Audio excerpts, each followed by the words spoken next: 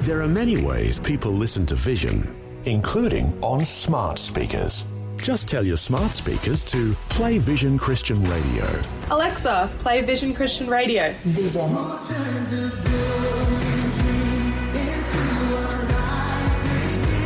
Yep, it really is that easy.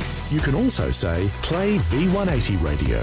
For our music channel. It's just another way that Vision is helping you look to God daily. This podcast is made available by Vision Christian Media, thanks to the generosity of our supporters. Your donation today means great podcasts like this remain available to help people look to God daily. Please make your donation today at vision.org.au. Experience true joy at work. Here's Dr. Michael Youssef. When you realized that your real boss is the one who loved you and died for you, is the one who provides for your every need, is the one who watches over you, is the one who will reward you, then whatever and whomever your earthly boss may be, you can go around whistling Dixie all day long. Welcome to Leading the Way with pastor and author Dr. Michael Youssef. Heard on the radio, online at ltw.org, with your Leading the Way app, and through the technology of smart speakers. For many, work is a means to an end. You know, the daily grind that brings you a paycheck to buy petrol, pay the rent or mortgage, and hopefully have some cash left over to do something fun on the weekend, or take a holiday. But the Bible declares that work should be for the Lord, not the boss, and shouldn't be driven by a paycheck. Ouch. Today on Leading the Way, Dr. Youssef returns to Ephesians chapter 6, where Paul has some pointed advice for both employees and employers. Let's listen. Amazing Grace by Eric Metaxas. It's a great book. It's a wonderful book. It's a story of William Wilberforce, who single-handedly ended the slave trading for England. And when you read the book, you realize in the details in this book, the incredible, continuous endurance and the persistent endurance under the most difficult circumstances. You'll see the numerous failures. We always like to talk about successes, and we forget that before you get to a success, there are 100 failures along the way. You read about the threats of defeat and total defeat. You read about the tenacious persistence in the face of what appears to be hopelessness in the cause of Christ. The variety of sufferings that Wilberforce experienced personally as a result of his conviction of the Word of God and the truth of the gospel. The alienation by some old friends or even family members that he had gone through and the pain that came with all of that.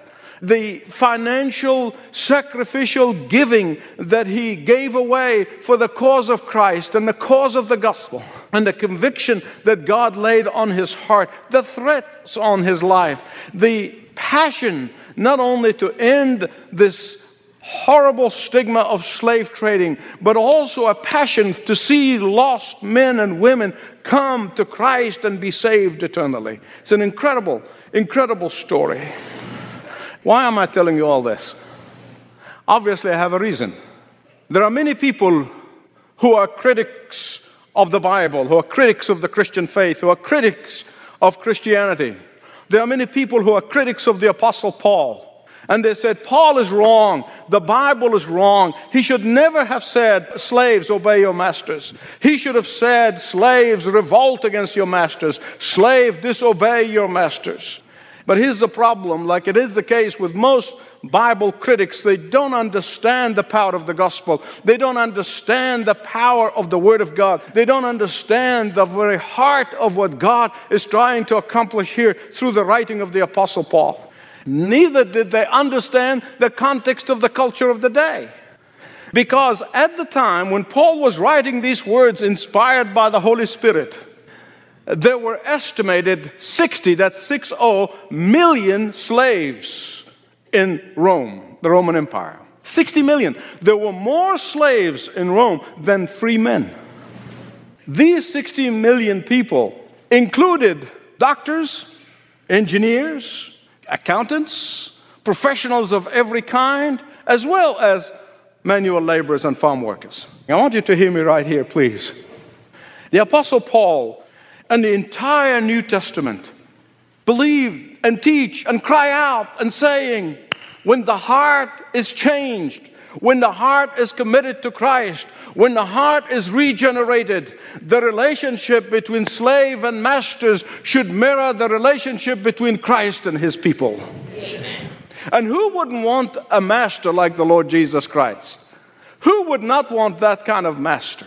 A master who loved us and died for us. A master who adopted us and called us sons and daughters. A master who provides for every need and many of our wants. A master who protects us from the wickedness of sin and Satan. A master who guards us and shelters us from the enemy. A master who has placed our names in His will to be co-inheritors with Him. Amen. Sign me on. I want that kind of master. Let me tell you something. Every human being on the face of the earth is a slave to something or someone. There are many people who are slaves to money. People who are slaves to addiction. There are slavery everywhere today. And I am telling you, only Jesus Christ can liberate you. He is the master who can set you free. Yes. Listen carefully, please. The entire New Testament does not teach us to gradually just improve the human condition or the human nature. No, the New Testament does not call us to tinker with the outward surface appearances of the issues of life. That is cosmetics. No, the New Testament cries out saying that the real problem is the problem of the heart, that the real reformation that needs to take place is in the heart, because outward reformation is just mere cosmetics. The heart needs a radical surgery. The heart needs to be changed completely. The heart needs an extreme makeover.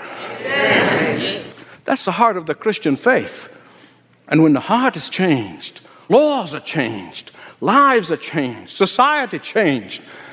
And so today, thanks to changed hearts, as in the case of Wilberforce and many others that I won't have time to get to, there is no man owning men anymore, at least in our society.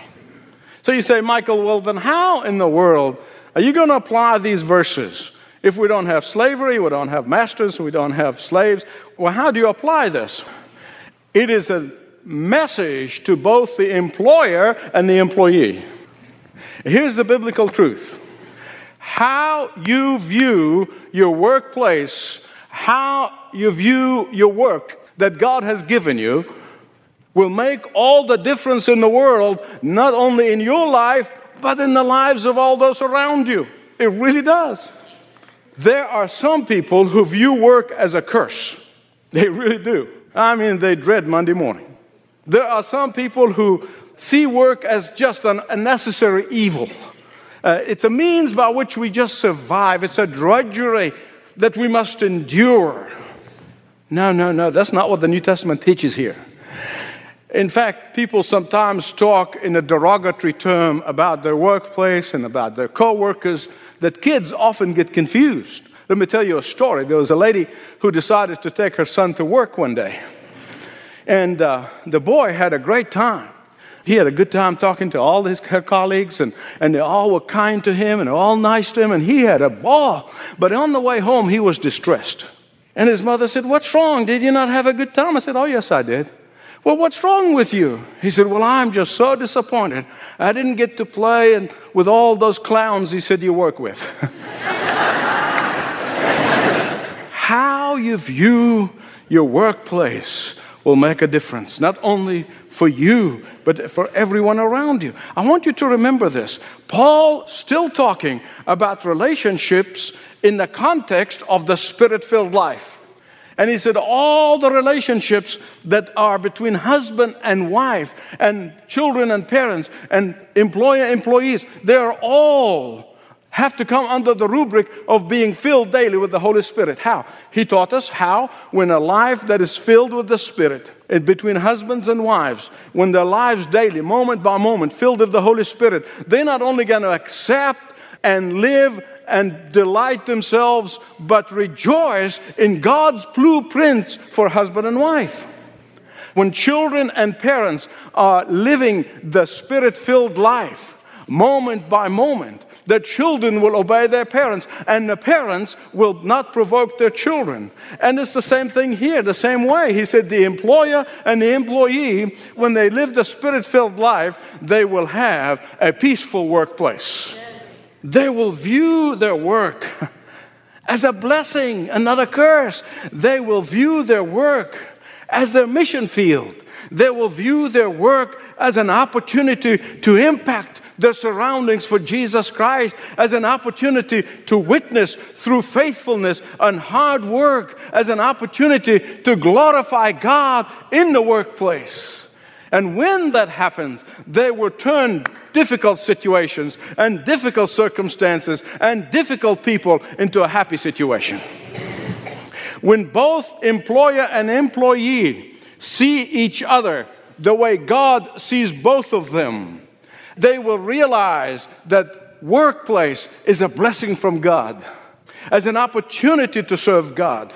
When the heart is changed, the vision and the foresightedness about the workplace and about your coworkers is going to change.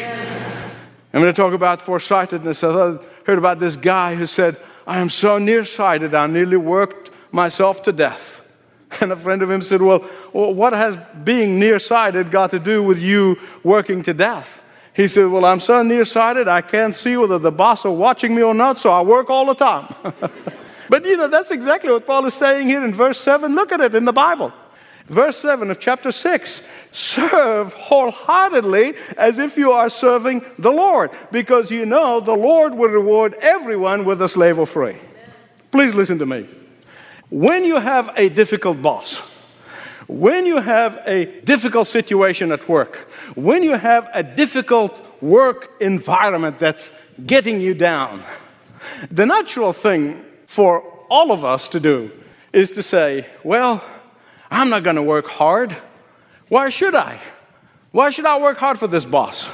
This boss is not appreciative of my effort. He's not appreciative of my hard work. I am not going to kill myself working. I'm just going to do the minimum. I am going to get by. I'm not fairly compensated, so I'll give them what their money's worth.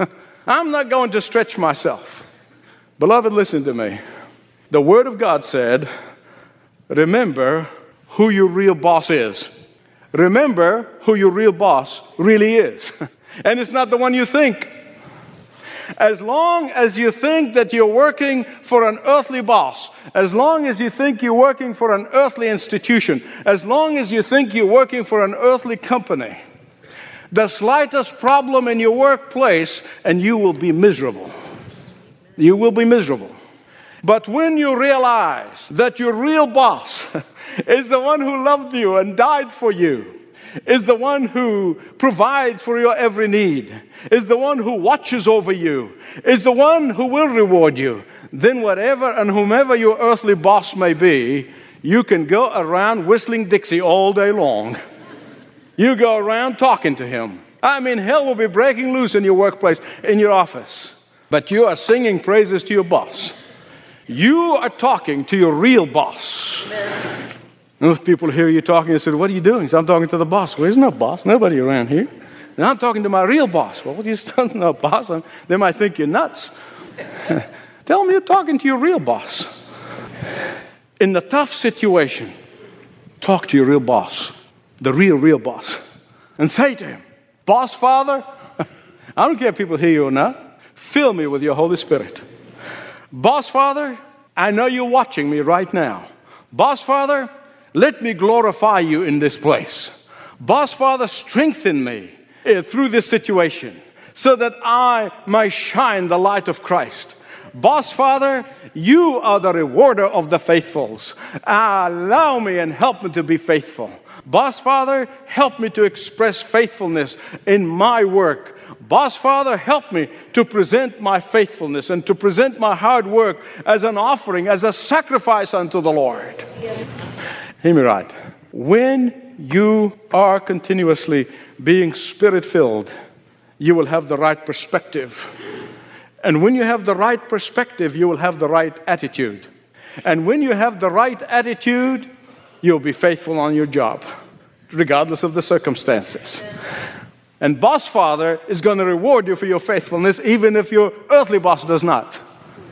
But Paul also speaks to the bosses. You see, he just doesn't talk only to the employees, he talks to the employers. So those of you who are employers, listen carefully, perk your ears. He speaks to them, and he said to the employers that you should have the same attitude toward your employees that they will have toward you. Look at verse 9. And masters, do the same thing to them. What does that mean? Do the will of God as you exercise authority. Obey and please the Lord first and foremost. Recognize that you too have a master in heaven who's watching you. Watching not only every action, he is watching every thought. Be submissive to the authority of your heavenly master, and in so doing, you will be a wonderful boss. Of course, this kind of admonition to masters, this is unheard of in the days of the Apostle Paul. It's just unheard of. Because masters in the Roman Empire were all-powerful and almighty, and they were absolute in their authority. And Paul says, go back to Ephesians 5:21. Submit to one another out of reverence for the Lord. That's the foundational verse, as we remember. Why this radical change in the relationship between employer and employee? Paul said, because both have the same heavenly boss, the same heavenly master, because they both stand before him equal, because both stand before him accountable for their actions and for their deeds, because both they stand before him to be rewarded or otherwise, because he is the one who sees the very secrets of our hearts. Now, this was radical. This was revolutionary thought. In fact, the equivalent passage is in Colossians. Masters, treat your slaves justly and lovingly, knowing that you too have a master in heaven. Yet justice, loving, that's how Jesus radicalized the heart. That's how Jesus revolutionized the heart. Unheard of in Rome, but heard of in the New Testament. Listen to me. A godly employer is to reflect Christ to his employees. He is to be fair. He is to be just. He is to look out for their well-being. He is to care for them and care for their interest and protect their interest. He respects them. Why? Paul tells us why. Why? Because that honors the Lord. One more thing I don't want you to miss, right? And there's a few verses here. At the end of verse 9, he said, not to play favorites, because God does not play favorites. Verse 9, toward the very end of verse 9, there is no favoritism with him. Now, when he's talking about this, he's not for a moment suggesting that you do not reward the hard worker and then you rebuke the goof-offs. That's not what he's saying here. No, don't take this to mean, that we're going to establish communism in our society. Everybody gets the same reward. No. He already talked about fairness and justice before this. But when he's talking about favoritism, he's talking about personal favoritism. For personal reasons, you single people out. Paul writes a very, very small letter in the New Testament. Most people, I doubt whether you've heard many sermons from that, because it's such a short epistle. It's the epistle to Philemon. And Philemon was a master, and he had a slave by the name of Onesimus. Onesimus obviously did something wrong, and he fled from his master's house. And in Rome, when a slave is a fugitive and found, they will print the letter F on his forehead, fugitive. But as the Lord, sovereign God, wills it, Onesimus runs right into the Apostle Paul, and he thoroughly becomes converted to Christ. And Paul knew Philemon. He knew him well, so he writes him this letter, and he said, Philemon, receive Onesimus, not as a slave, but as a brother in Christ.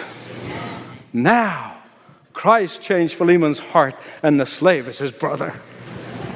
It will make all the difference in the world. How you view your workplace, how you view the opportunities that God has given you, how you view your business, how you view your employer, how you view your employee. I'm going to tell you this as I conclude. It's a true story, and I read it a couple of years ago, tore my heart out, thought about it. There's a man by the name of Al, and Al worked as a bond broker. He was trading bonds, and his office was on the 105th floor in the World Trade Center. Al loved the Lord with all his heart. Al led many of his workers to Christ.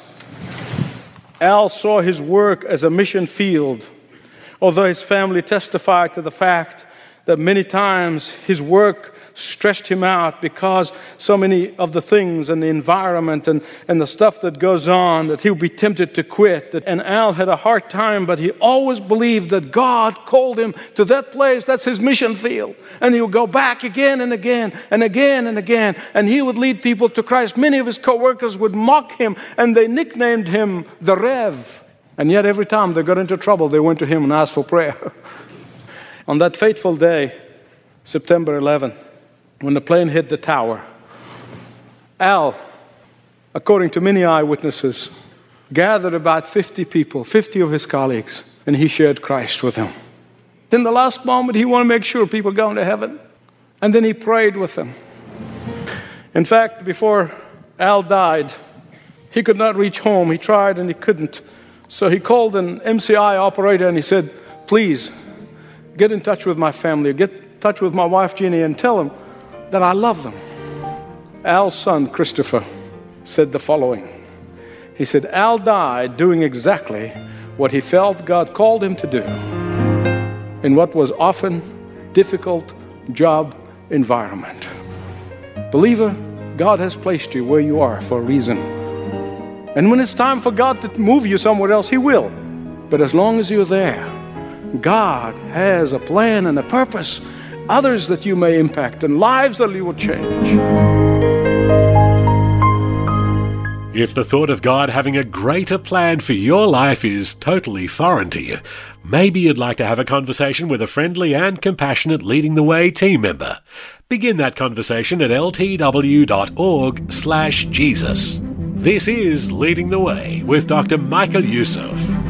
My name is Monica Leal Klein, and for 10 years of my life, I worked in high-risk neighborhoods as a sex educator. See, I didn't just teach comprehensive sex education, I lived it. I believed the lies that I was being taught. I believed that I was independent and a strong woman if I had the freedom to do what I wanted whenever I wanted. And I found myself facing my own unplanned pregnancy. And because of where I worked and the kind of work I had been doing for so long, my immediate response was to schedule an abortion. I ended up calling one of my good friends from college. She had experienced an abortion and it was very difficult for her. And I suppose I just wanted her support and sympathy. And God used my friend to humanize my pregnancy, which was a real, living, developing child. I told my friend, I said, you're right, I'm going to have this child. And I knew I needed to get to church. And there was only one church that I knew of. I went to that church the next day. I got a Bible, and I never stopped going to church after that. God helped me to realize what sex education was really doing to the community. It was meeting people where they're at and just leaving them there. I actually believed that God would never allow me to speak publicly ever again, but within a year, He had me speaking again, but this time it was to glorify Him. And this is why I love listening to Dr. Youssef on his podcast, because many times I'm discouraged. I mean, I am talking about all these things, and immediately people want to attack me. But when I listen to a podcast like Dr. Youssef's and I hear his sermons, where he is bold enough to call out the culture for what it is and then to talk about God's truth, it encourages me daily knowing that I'm not the only one fighting this fight. The question is your life lived in Christ? Sometimes it is difficult on my own reading the Word of God and hearing Pastor Youssef on his podcast break it down and help me understand it helps me to apply it to my work today. During the week when I'm facing whatever battles I'm facing, I'm going back to the Word of God. I'm going back to those stories. And then I'm realizing, Dr. Youssef doesn't lead me back to him. He leads me to God's Word. Learn more of the impact of leading the way. Here's how to get in touch.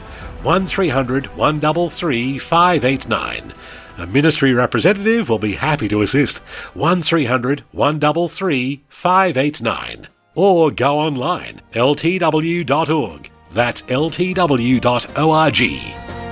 This program is provided by Leading the Way with Dr. Michael Youssef, passionately proclaiming uncompromising truth around the world.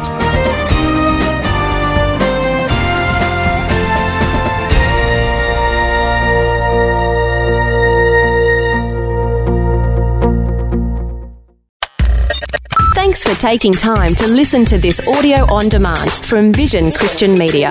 To find out more about us, go to vision.org.au.